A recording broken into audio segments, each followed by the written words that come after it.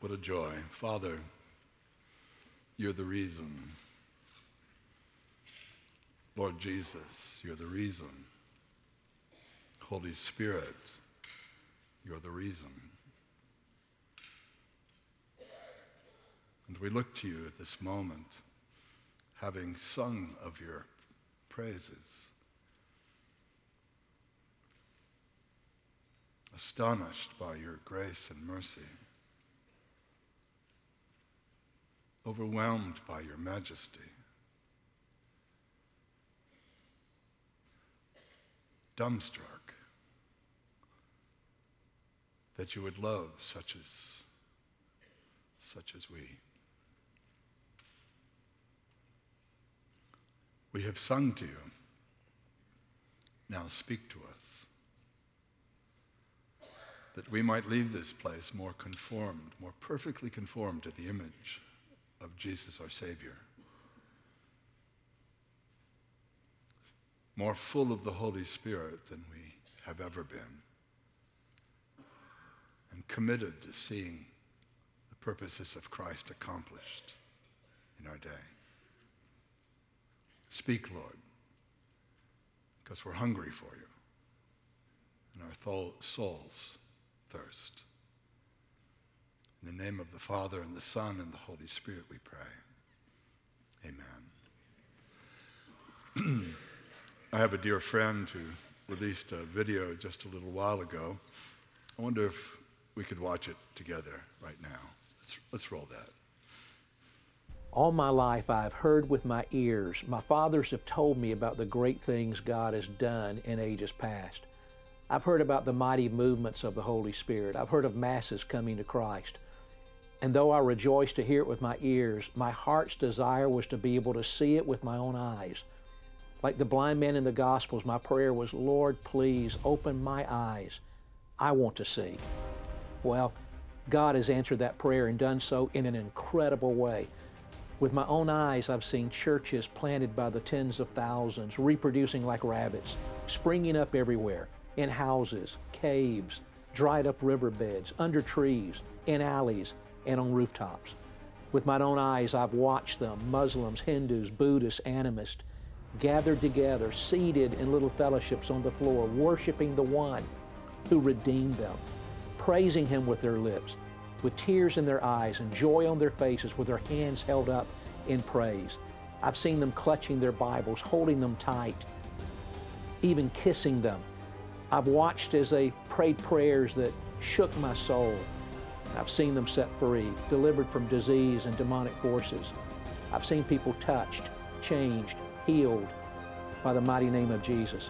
I've seen them bringing their families, their friends to Christ. I've seen them like a mighty army going from village to village, place to place, mountaintop to valley, preaching his name, leaving new churches behind. I've no longer just heard about it. I've seen it. I've seen first-generation believers who've given up everything to know him. I've seen persecuted brothers and sisters rejoicing to be counted worthy to suffer shame for his name. I've seen wizards, idol worshipers, those in bondage to every conceivable vice set free. I've seen former Muslims not only worshiping Jesus, but making disciples who make disciples, who make disciples, who make disciples. I've seen trafficked sex slaves now bringing other girls to Christ. I've seen orphans, widows, the least of the least being loved, fed, and cared for. And I can only say, thank you, Lord. Thank you, Lord, that I not only get to see it, but praise your name. I get to be a small part of what you're doing. Hallelujah. Praise your holy, holy name. You don't have to be around me very long before you'll hear me say something to the effect that we live in the greatest days in the history of the world to be alive. I want you to just turn to somebody and just say, we live in the greatest days ever. Go ahead, turn. I wonder how many people believe that, but we do. Last week, I produced a prayer meeting in the historic Dwight Chapel on the campus of Yale University for the Collegiate Day of Prayer. It was a collaboration among a dozen national ministry groups, and we streamed our broadcast to somewhere between 7 and 8 million Facebook users, besides streaming to hundreds of venues around the country, venues of a few dozen people, venues of several hundred people. And get this 2 hours of prayer among so many people, get this, the entire night cost us less than what some of you paid for your car, your last car. It's an amazing opportunity that we have today to share the gospel and to call people to the presence of God. Last May, I helped produce the National Day of Prayer broadcast out of the Statuary Hall in the heart of the U.S. Capitol. We had 1.5 million viewers on Facebook Live, plus millions others on 2 other television stations. And again, maybe it cost us 2 cars to do that. Sherwood knows and loves a guy by the name of Sammy Tippett. Sammy is in his 70s and probably in the most fruitful days of his life.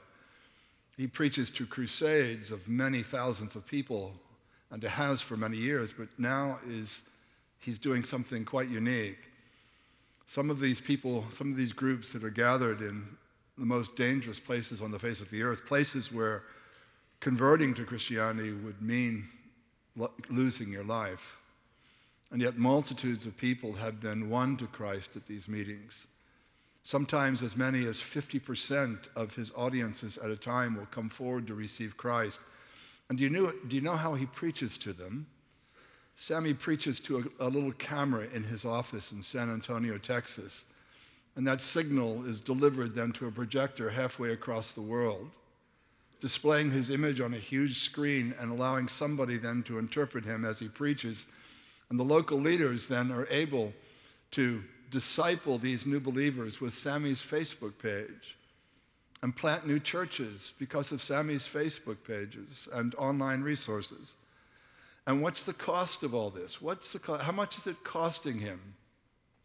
Well, about $20 a month to boost his signal across the algorithms of Facebook. His discipleship videos are seen by millions of people, $20 a month. It's amazing.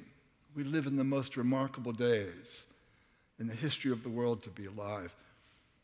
If Jonathan Edwards, if the Apostle Paul were to know what you have at your disposal on a daily basis, all the resources that you have at your disposal, I am convinced they would believe that we are living under the millennial reign of Christ. Staggering are the opportunities before us. Well, with regard to the mission of the church, both locally and internationally, there are really only two relevant questions that we have to answer. The first is that why do we do it? But the second is, why must we do more? Why do we do it? And why must we do more? Now, for the answer, I'm going to take you to a passage in the scriptures that you know very, very well. We're going to consider 5 M's, like M&M's, 5 M's out of Acts chapters 1 and 2. We're going to look at the mandate first. Secondly, we're going to look at the message. Thirdly, we're going to look at the mark.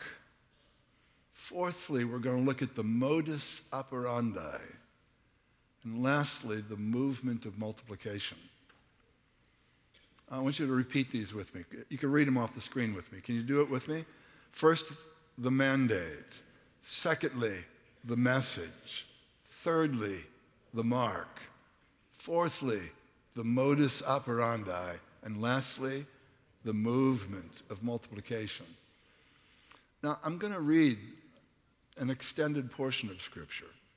I hope you don't mind that, but I think this story requires us to get all of it in context so that we understand what's going on. Many of you know it so well. But Acts chapter 1, we're going to read from it, and realize that Luke has written Acts, and he has just finished writing the Gospel of Luke as well. So you'll hear him refer to that previous book at the beginning, and that previous book is the Gospel that he wrote. So he writes to a friend, Theophilus. In the first book, O Theophilus, I have dealt with all that Jesus began to do and teach until the day he was taken up after he had given commands through the Holy Spirit to the apostles whom he had chosen. And he presented himself alive to them after his suffering by many proofs, appearing to them during 40 days and speaking about the kingdom of God. And while staying with them, he ordered them not to depart from Jerusalem, but to wait for the promise of the Father, which he said, you heard from me. For John baptized with water, but you will be baptized with the Holy Spirit not many days from now. You will receive power when the Holy Spirit has come upon you, and you will be my witnesses in Jerusalem and in all Judea and Samaria and to the end of the earth. And when he had said these things, as they were looking on, he was lifted up, and a cloud took him out of their sight. And while they were gazing into heaven as he went, behold, two men stood by them in white robes and said, Men of Galilee, why do you stand looking into heaven? This Jesus, who was taken up from you into heaven, will come in the same way as you saw him go into heaven. Then they returned to Jerusalem from the mount called Olivet, which is near Jerusalem, a Sabbath day's journey away. And when they had entered, they went up to an upper room where they were staying, Peter and John and James and Andrew and Philip and Thomas, Bartholomew and Matthew, James the son of Alphaeus and Simon the Zealot and Judas the son of James. All these with one accord were devoting themselves to prayer, together with the women and Mary, the mother of Jesus, and his brothers. When the day of Pentecost came, they were all together in one place. And suddenly there came from heaven a sound like a mighty rushing wind, and it filled the entire house where they were sitting. And divided tongues as of fire appeared on them and rested on each one of them. And they were all filled with the Holy Spirit and began to speak in other tongues as the Spirit gave them utterance. Now there were dwelling in Jerusalem Jews, devout men from every nation under heaven, and at the sound of the multitude came together, and they were bewildered, because each one was hearing them speak in his own language. And they were amazed and astonished, saying, Are not all these who are speaking Galileans? And how is it that we hear each of us in our own native language, Parthians and Medes, Elamites and residents of Mesopotamia, Judea, Cappadocia, Pontus and Asia, Phrygia and Pamphylia, Egypt and parts of Libya belonging to Cyrene, and visitors from Rome, both Jews and proselytes, Cretans and Arabians. We hear them telling in our own tongues the mighty works of God. Verse 37, now, when they heard this, they were cut to the heart and said to Peter and the rest of the apostles, Brothers, what shall we do? And Peter said to them, Repent and be baptized, every one of you, in the name of Jesus Christ, for the forgiveness of your sins, and you will receive the gift of the Holy Spirit. For the promise is for you and for your children and for all who are far off, everyone whom the Lord our God calls to himself. Verse 41. So those who received his word were baptized, and there were added that day about 3,000 souls. And they devoted themselves to the apostles' teaching and to the fellowship, to the breaking of bread and the prayers. And awe came upon every soul, and many wonders and signs were done through the apostles. And all who believed were together and had all things in common. And and they were selling their possessions and belongings and distributing the proceeds to all as any had need. And day by day, attending the temple together and breaking bread in their homes, they received their food with gladness, with glad and generous hearts, praising God and having favor with all the people. And the Lord added to their number day by day those who were being saved. Amen. Now, the 5 M's again: the mandate, the message, the mark, the modus operandi, the movement of multiplication. First, the mandate. Some of these you know like the back of your hand. A mandate is an official order or a commission, and ours is unambiguous. Jesus, in chapter 1, verse 8, said that you will be my witnesses in Jerusalem and in all Judea and Samaria and to the ends of the earth. So you and I exist. The sole purpose for you and I existing on earth, the church, the gathered ones, the ecclesia, those, the gathered of the community of God, is to bear witness to the life and death and resurrection and ascension and future return of Jesus, the Messiah of Israel, foretold by the prophets, the Savior of both Jew and non-Jew, and we are to bear witness to our neighbors and then to the nations. That's why we exist.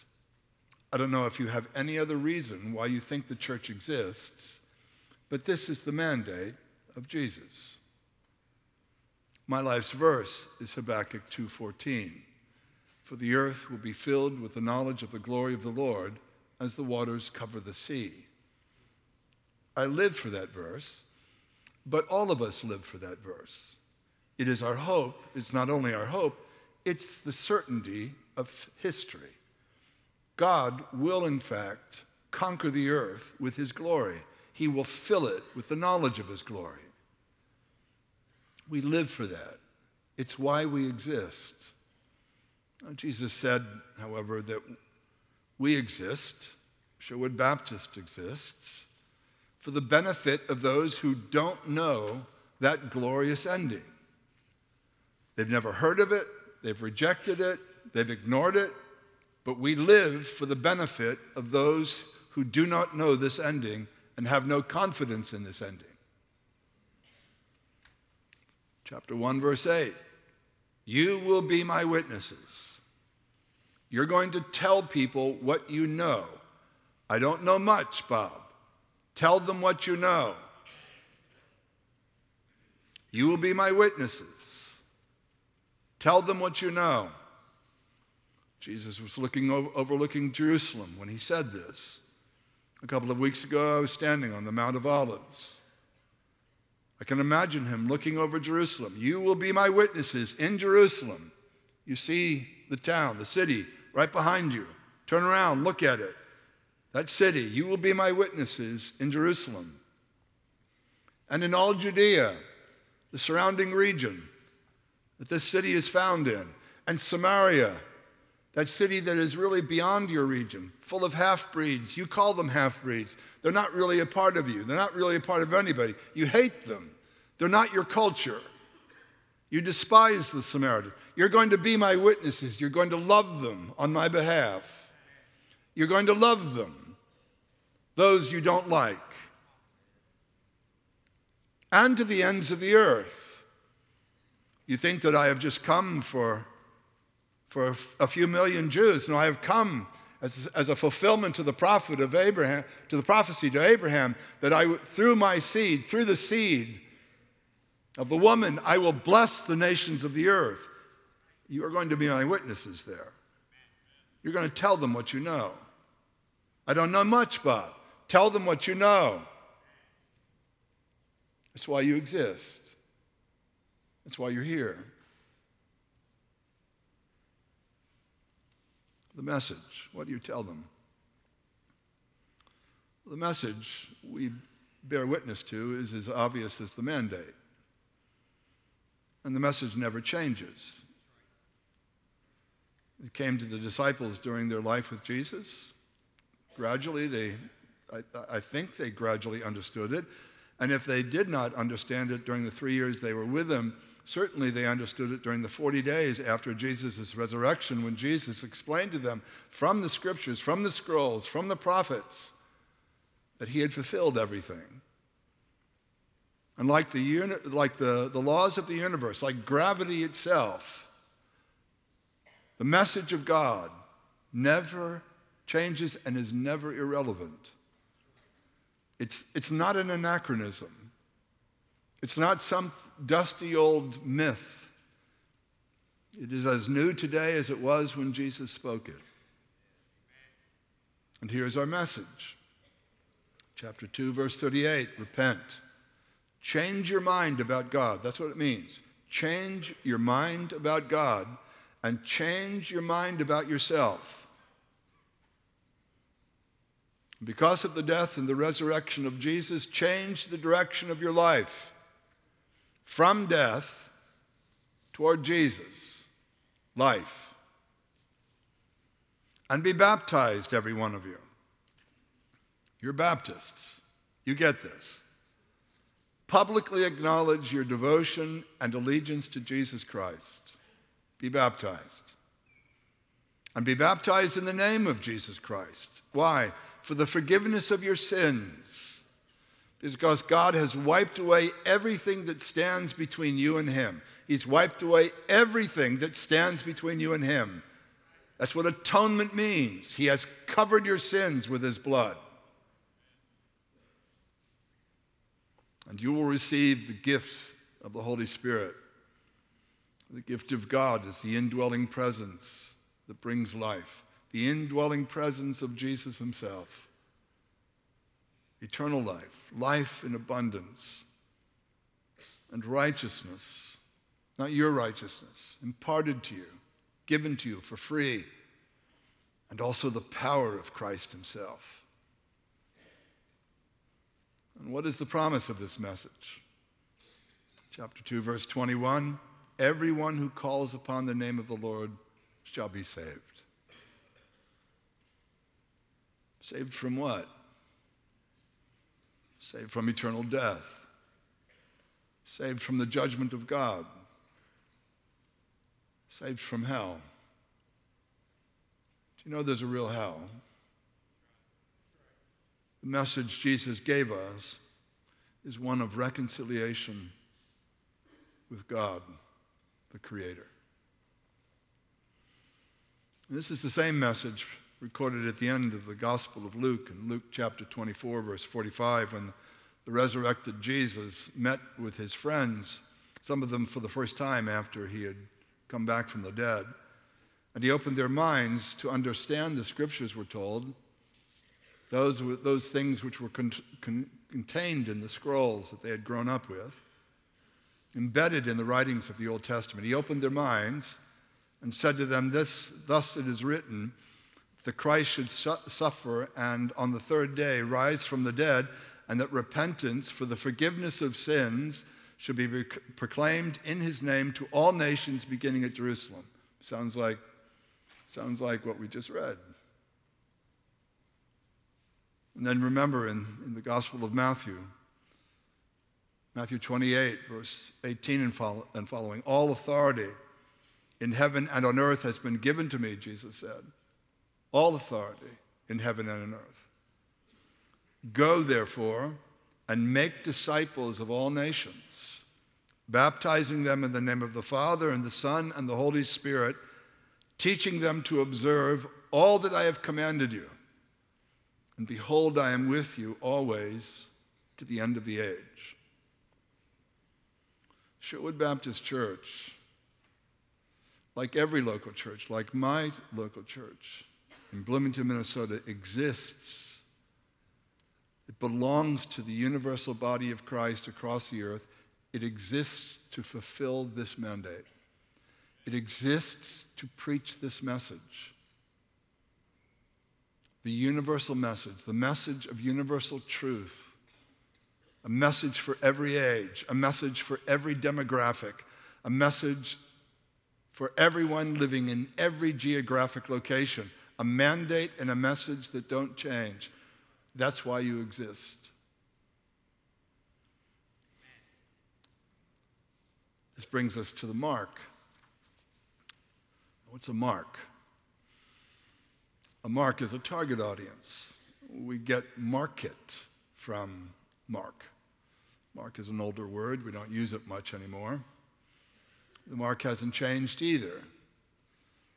Chapter 2, verse 39, for the promise of salvation through Jesus, is for you, that is the Jews, and your children, all those little Jewish children.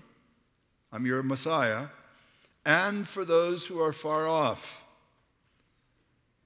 Now, who are the far off ones? They're the Gentiles, or they're the non-Jews. The Apostle Paul explains this in Ephesians chapter 2, that the far off ones are ones that will be brought near by the grace of Christ. One humanity, neither Greek nor Jew, slave nor free, male nor female. We're one in Christ. A new humanity. The mark includes, as we read in chapter 2, verse 9, the Parthians, the Medes, the Elamites, the residents of Mesopotamia, the Judea and Cappadocia and Pontus and Asia and Phrygia and Pamphylia and Egypt and parts of Libya belonging to Cyrene and visitors from Rome, both Jews and proselytes, Cretans and Arabians. Essentially then, everybody.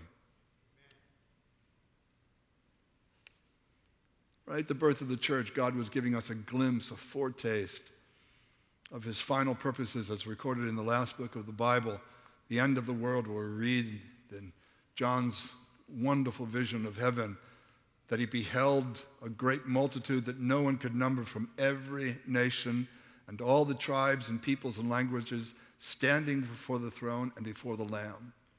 Revelation 7:9. There's a lot of people in those categories that you may not particularly like. Get over it. You're going to spend the next 10 million years with these people.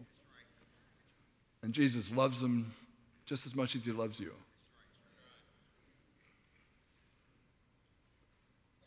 This is the mark to be reached. But now we get to the modus operandi. The modus operandi, Latin, right? The mode of operation. How does this all work? How do we do this? What's the means by which God operates through his people? Well, technologies may change, and we opened up with my reference to multiple technologies. And of course, Sherwood Baptist Church knows as much as anybody anywhere in the country about the use of technologies. This church has given birth to media content that has reached millions of people and has spun out a ministry that is reaching increasingly millions of people.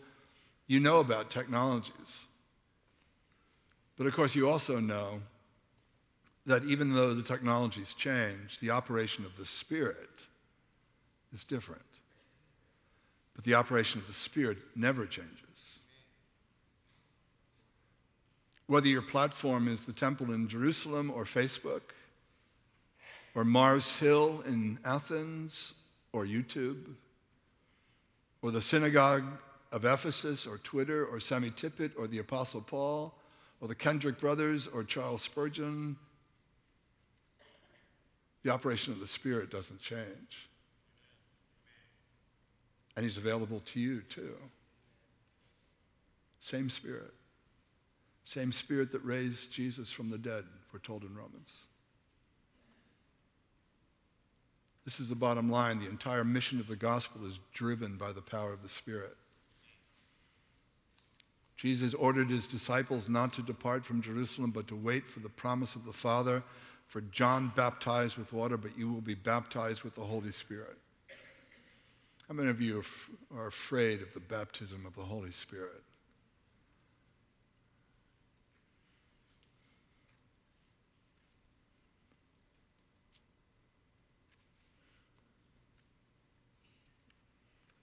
Then Jesus said, you will receive power when the Holy Spirit has come upon you. Paul wrote to the Corinthians, 1 Corinthians chapter 4, that the kingdom is not a matter of talk, but of power.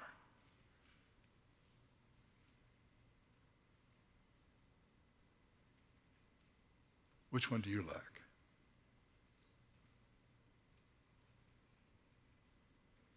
So the first believers waited.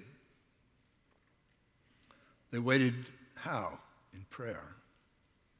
And why? Because they needed God's Spirit to succeed. Prayer is predicated on our need for God. Over the past couple of days, you've heard me say on a number of occasions, without God, we can't, but without us, He won't. This is a partnership between heaven and earth. It's a partnership in answer to prayer. Prayer is predicated on our need for God's Spirit and our partnership with God in the accomplishment of His purposes. So the whole mission of the church, the whole reason why we exist, well, it was birthed in prayer. You know this, right? I mean, just remind yourself of this, please.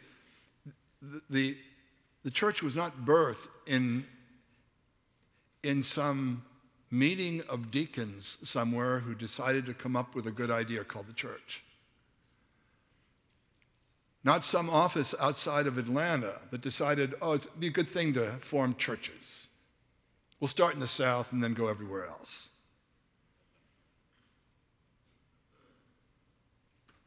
This was birthed in a prayer meeting of people who had just been and just seen the resurrected and ascended Christ,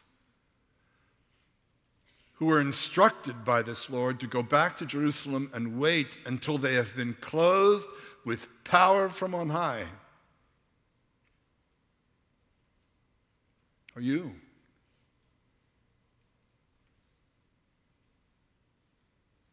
Clothed with power from on high.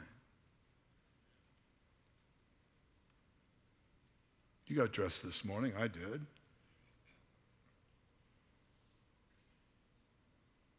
I'm here. I'm clothed.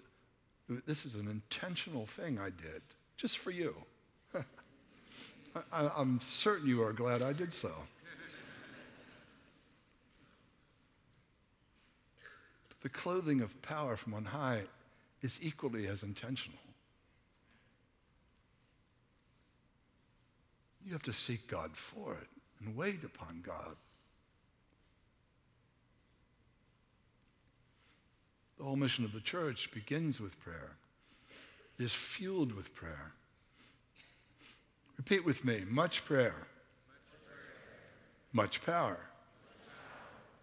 Little prayer, little power. No prayer, guess, no power. How many of you have walked into this worship center this morning with no power?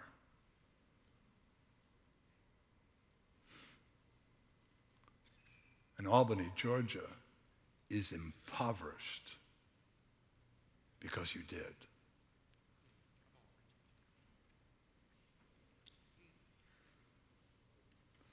In Acts chapter 1, we are shown a prayer meeting in which the hearts and the minds of the prayers were united by faith and purpose. They were of one accord. Homothumadon is the word in Greek. One accord. They were in one mind. They heard the mandate of God from the mouth of his Son. They heard the message of God from the mouth of his Son. They witnessed the gospel played out before their very eyes. They were of one accord. All the disciples with one accord were devoting themselves to prayer.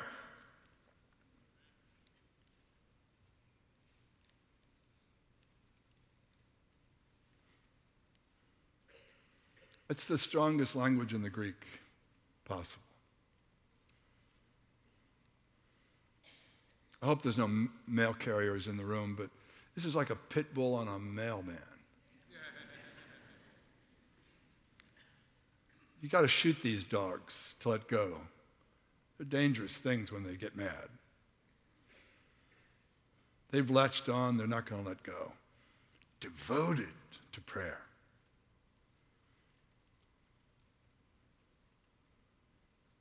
Not only was the church born in a work of the Spirit in answer to prayer, it was expanded by a Spirit-filled church praying for the preaching of the word.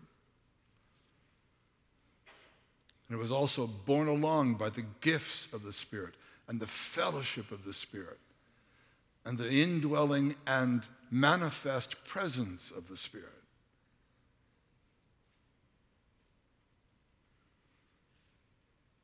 I mean, there should be no doubt when someone walks into this room that there is something, actually someone, different about this place than any place they know.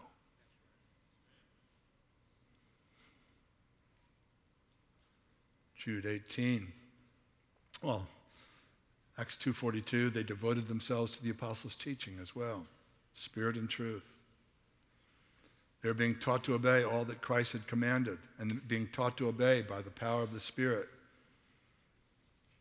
And the fellowship, underline the, there's an article there, the fellowship. They devoted themselves to the fellowship. They loved each other. This isn't devoting themselves to donuts and coffee. This is devoting themselves to each other, the fellowship. I belong to you. Turn to someone and say, I belong to you. Now, sometimes husbands and wives get this. Turn to someone who is not your spouse and say, I belong to you. I belong to you. You ever been in the grocery store and you see somebody from Sherwood in the grocery store and they see you out of the corner of their eye and they sort of turn away and they go the other way? They just don't want to see it. No, I belong to you. I belong to you. You, me, right? Forever, Sherwood Baptist Church, we belong to each other. And the kingdom of God.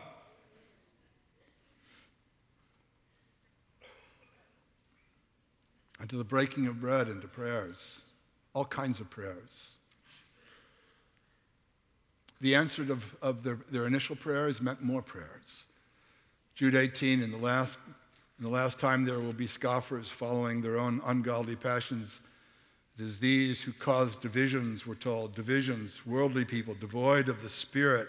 But you, beloved, building yourselves up in front of in your most holy faith, praying in the Holy Spirit, praying in the Holy Spirit, praying in the Holy Spirit. Keep yourselves in the love of God, waiting for the mercy of our Lord Jesus Christ that leads to eternal life. That's what this describes as going. They're praying in the power of the Holy Spirit. Are you afraid of praying in the Holy Spirit? Praying in the power of the Holy Spirit, being borne along by the Holy Spirit? We're told in Ephesians chapter 6, all the whole armor of God is placed upon one, breastplate of righteousness, shoes fit for the righteousness, for the readiness given by the gospel of peace. In all circumstances, take up the faith, the shield of faith, which you can extinguish the flaming darts of the evil one. Take the helmet of salvation, the sword of the Spirit, which is the word of God, but also praying at all times in the Spirit, with all kinds of prayers and supplications.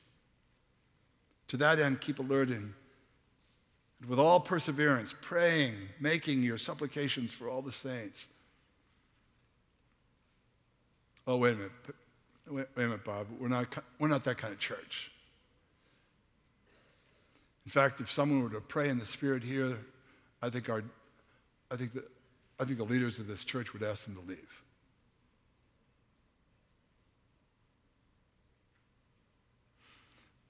You may be talking about a particular spiritual gift that may or may not be exercised in this church. I don't know. But he says all kinds of prayers. Every kind of prayer. Every imaginable kind of prayer, you're to pray in the Spirit. It's the only prayer that God listens to. It's the only prayer that is delivered to the ears of God by the medium of the Holy Spirit.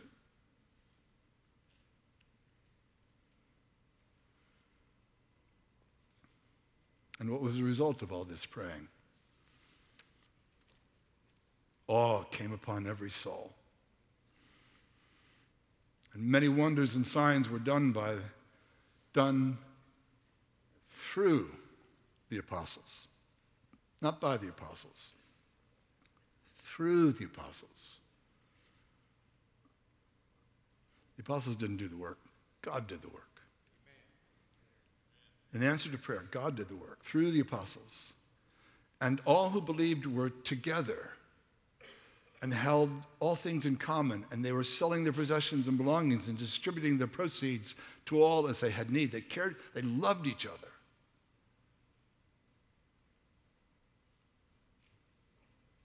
It's a sign of the Spirit,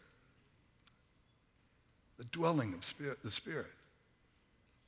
Go ahead, look at someone who's not your spouse. Just tell them, I love you. Go ahead, say it. Only about 30% of you did that. So, a little scary, isn't it? But you know what?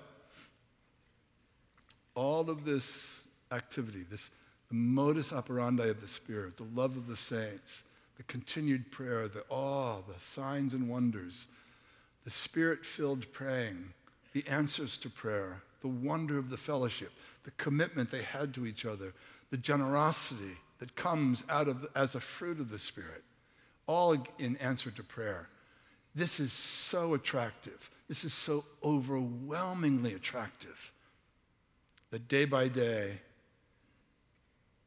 God added to their number daily those who were being saved. That leads us to the movement of multiplication. You just can't stop this thing.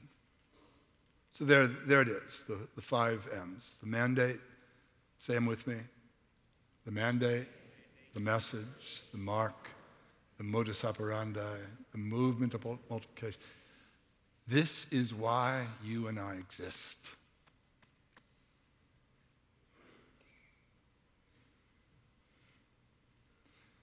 It's the reason God left you behind when Jesus was called to heaven. It defines the normal Christian life, Watchman Nee, the normal Christian life. This is what is a normal Christian life. And whatever we don't live up to, we're living a subnormal Christian life. This is life driven along by the winds of the Holy Spirit of God in answer to prayer. It arises out of prayer, it is sustained by prayer, it inspires more prayer, and it multiplies itself like a virus. You're afraid of the coronavirus today? I want a plague of the Holy Spirit praying across the face of the earth today. And I want people who are afraid of God to run from us, but I want others to run to us because they're so attracted by the manifest glory of their Creator. The beauty of the bride. I pray for Sherwood Baptist Church. It would be a beautiful bride. In October 1988, my wife Sally and I traveled with some friends to First Baptist Church in Flushing, Queens. There were about 800 others represented from the 5 boroughs of New York. If you've never been to Flushing, Queens, it's in the heart of New York. It's New York. I was telling people the other day that they're within a 10-block radius of First Baptist Flushing, Queens. there was in 1988 110 languages spoken. Within the 5 boroughs of New York, every nation on the face of the earth and its territories are represented by some group. The worship center was filled with dozens of people from all kinds of ethnic backgrounds, red and yellow, black, white, precious in his sight. Black Baptists, Conservative Baptists, Southern Baptists, Presbyterians, Black and Hispanic Pentecostals, Episcopalians, they dress like lawyers, Independent Charismatics, Christian Missionary Alliance, Assemblies of God, so on and so on, all of them. For 3 hours we prayed, for 3 hours we praised. I had never prayed in my life, never prayed for 3 hours about anything before. It was my first experience of a concert of prayer. A term that was first used in the 1740s by Christians whose gatherings in prayer preceded mighty works of God in history. And that was our goal that night, to see God move upon the city of New York. And there were all kinds of prayers, all kinds of supplications going on. And you could sense the Spirit of God in the room. People were praying in the Spirit. We prayed individually. We prayed in small huddles and groups. We prayed corporately. Hundreds groaned in repentance before God, confessing their sins to one another in prayer. We wept with each other in prayer. My little huddle of prayer was two white lawyers from Staten Island, a Hispanic couple from I can't remember where, from Jamaica, Queens, I think it was, and 4 Black Pentecostal women from the Bronx. And when my wife and I from New Jersey, good, wonderful white little Christians from New Jersey, standing in the middle of this sea of ethnic diversity, we started opening our mouths and praying. When those 4 Black Pentecostal women began to pray, I was embarrassed. I was utterly ashamed because they knew God like I did not. And here I was working on my doctorate, having pastored 2 churches. These women knew God, and I did not know him like they did. And I was ashamed.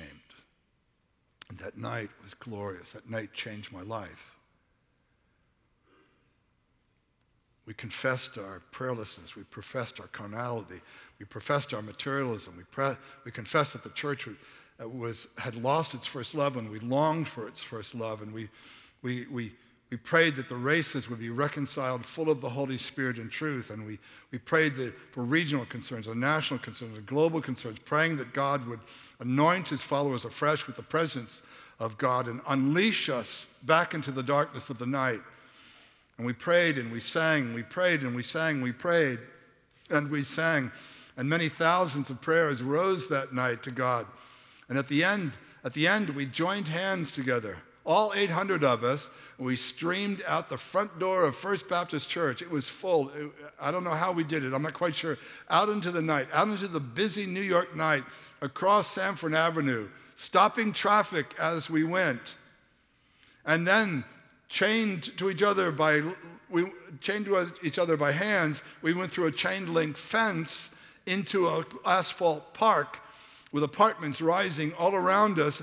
And once we were in the park, we prayed in huddles again, crying out to God that God might begin a miracle that night in our city. And having finished praying in small groups, the whole group spontaneously began to sing together, as if to finally agree with one united simultaneous prayer. To God be the glory. Great things he has done. So loved he the world that he gave us his Son, who yielded his life as an atonement for sin and opened the life gates that all may go in. Praise the Lord, we cried. Praise the Lord. Let the earth hear his voice. Praise the Lord. Praise the Lord. Let the people rejoice. Oh, come to the Father through Jesus the Son and give him the glory. Great things he has done. And as we sang, the lights in the apartments were going on all around us. People were coming to the windows, leaning out. It wasn't a robbery down there. It wasn't some kind of crime going on. It was this glorious sea of humanity, all races, singing to the praises of God, united in spirit and truth. And as the words and the music reverberated off the buildings, it sounded glorious. Some of you have been to St. Anne's Church in Jerusalem, and you have sung and all this glorious harmonics. People on their decks hearing us sing. We were cementing the call of God upon our lives, not simply to pray, but to take our witness to the streets of our city. Into the darkness, we took the light.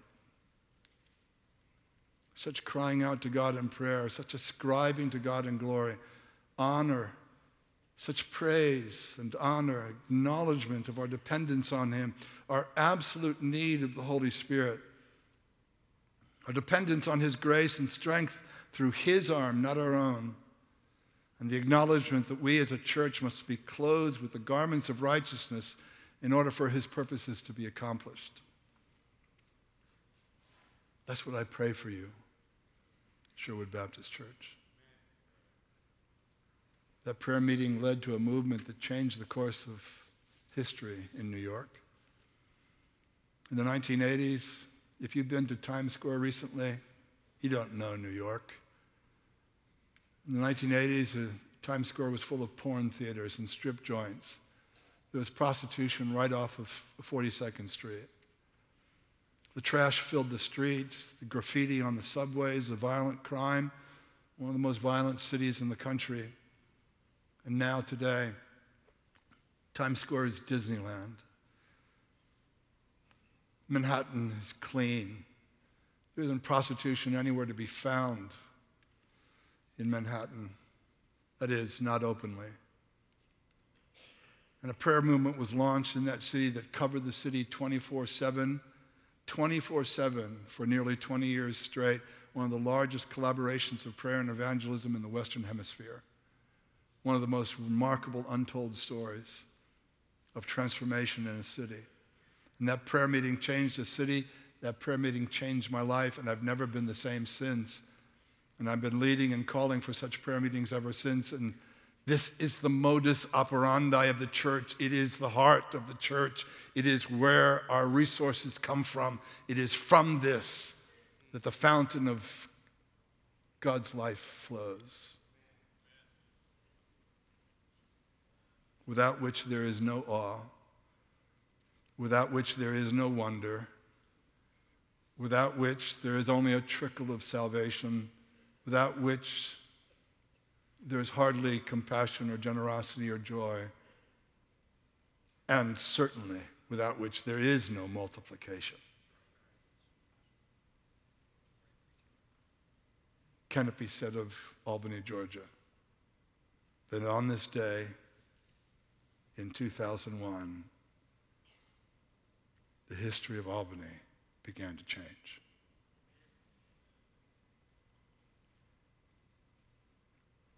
Would you rise with me to pray?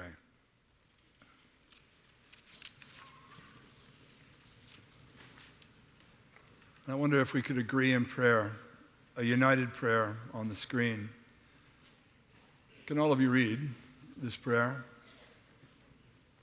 I'm going to ask you, maybe you're not used to it, but you will get used to it in heaven. Would you raise your hands in prayer? In a commitment to God, before God, and in the presence of God. Let's pray together. Father in heaven, we give ourselves to the mission of Christ.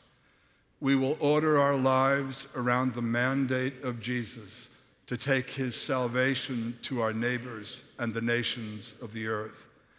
We commit ourselves to the changeless message of the crucified, risen, ascended, and returning Lord, that repentance and the forgiveness of sins be preached to the whole world, and that everyone who calls upon His name will be saved. We submit ourselves to the ways of the Spirit who responds to prayer, fills us with Christ, fills us with the love of Christ, empowers our witness, giving gifts to us so that other men and women become disciples of Jesus.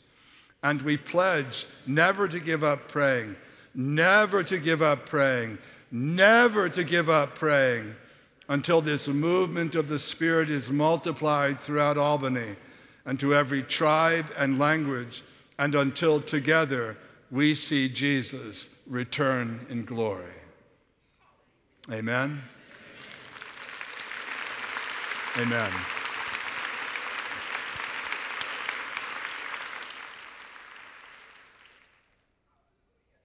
You remain standing for a moment. I want to ask you just to bow your heads.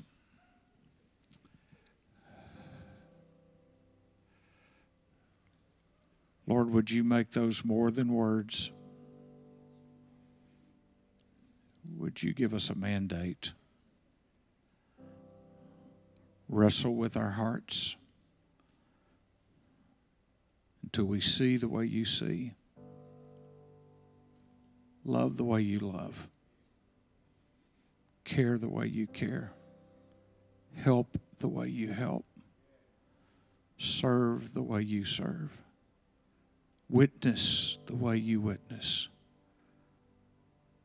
And never beat our chest about how great we are, but only the greatness of our God. Lord, in our area there are many tribes and tongues. Most of them do not feel welcomed or wanted. Let this be a lighthouse for people groping in darkness, looking in the wrong places for answers in their lives.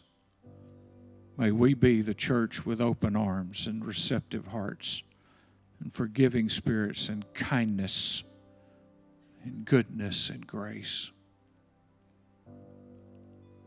Lord, do not let us just receive this as information and go to our connect groups and just try to teach our lessons because our lesson is important. It is your lesson that is important today. Hijack our connect groups. Hijack our conversations in the hallways. Hijack our interactions with one another. Lord, bring us back tonight as we come for a concert of prayer. That tonight we will pray differently. We will pray with brokenness and boldness for the things that you have for us called Sherwood. Even now, where most churches in this community are gathering for worship at 11 o'clock instead of when we normally gather, I pray that you would move in those services, that you would drive into the heart of every pastor and every worship leader. I want this day for my glory. Forget your bulletin. Forget your stuff. Give it to God for glory. So God, I pray for every tribe and tongue and every denomination that gathers. If they have pastors and leaders that believe the Word of God, that today the Word of God would speak to them, even now as they're thinking about all they want to say. I pray that you would drive what they should say and what should be done. And that the ripple of the wind of the Spirit blowing across a sea that is too calm would stir up some waves that move the ship of the gospel further into places we've never gone before. We praise your name. Thank you for the message that we've heard. We bless your name. And God's people said, amen.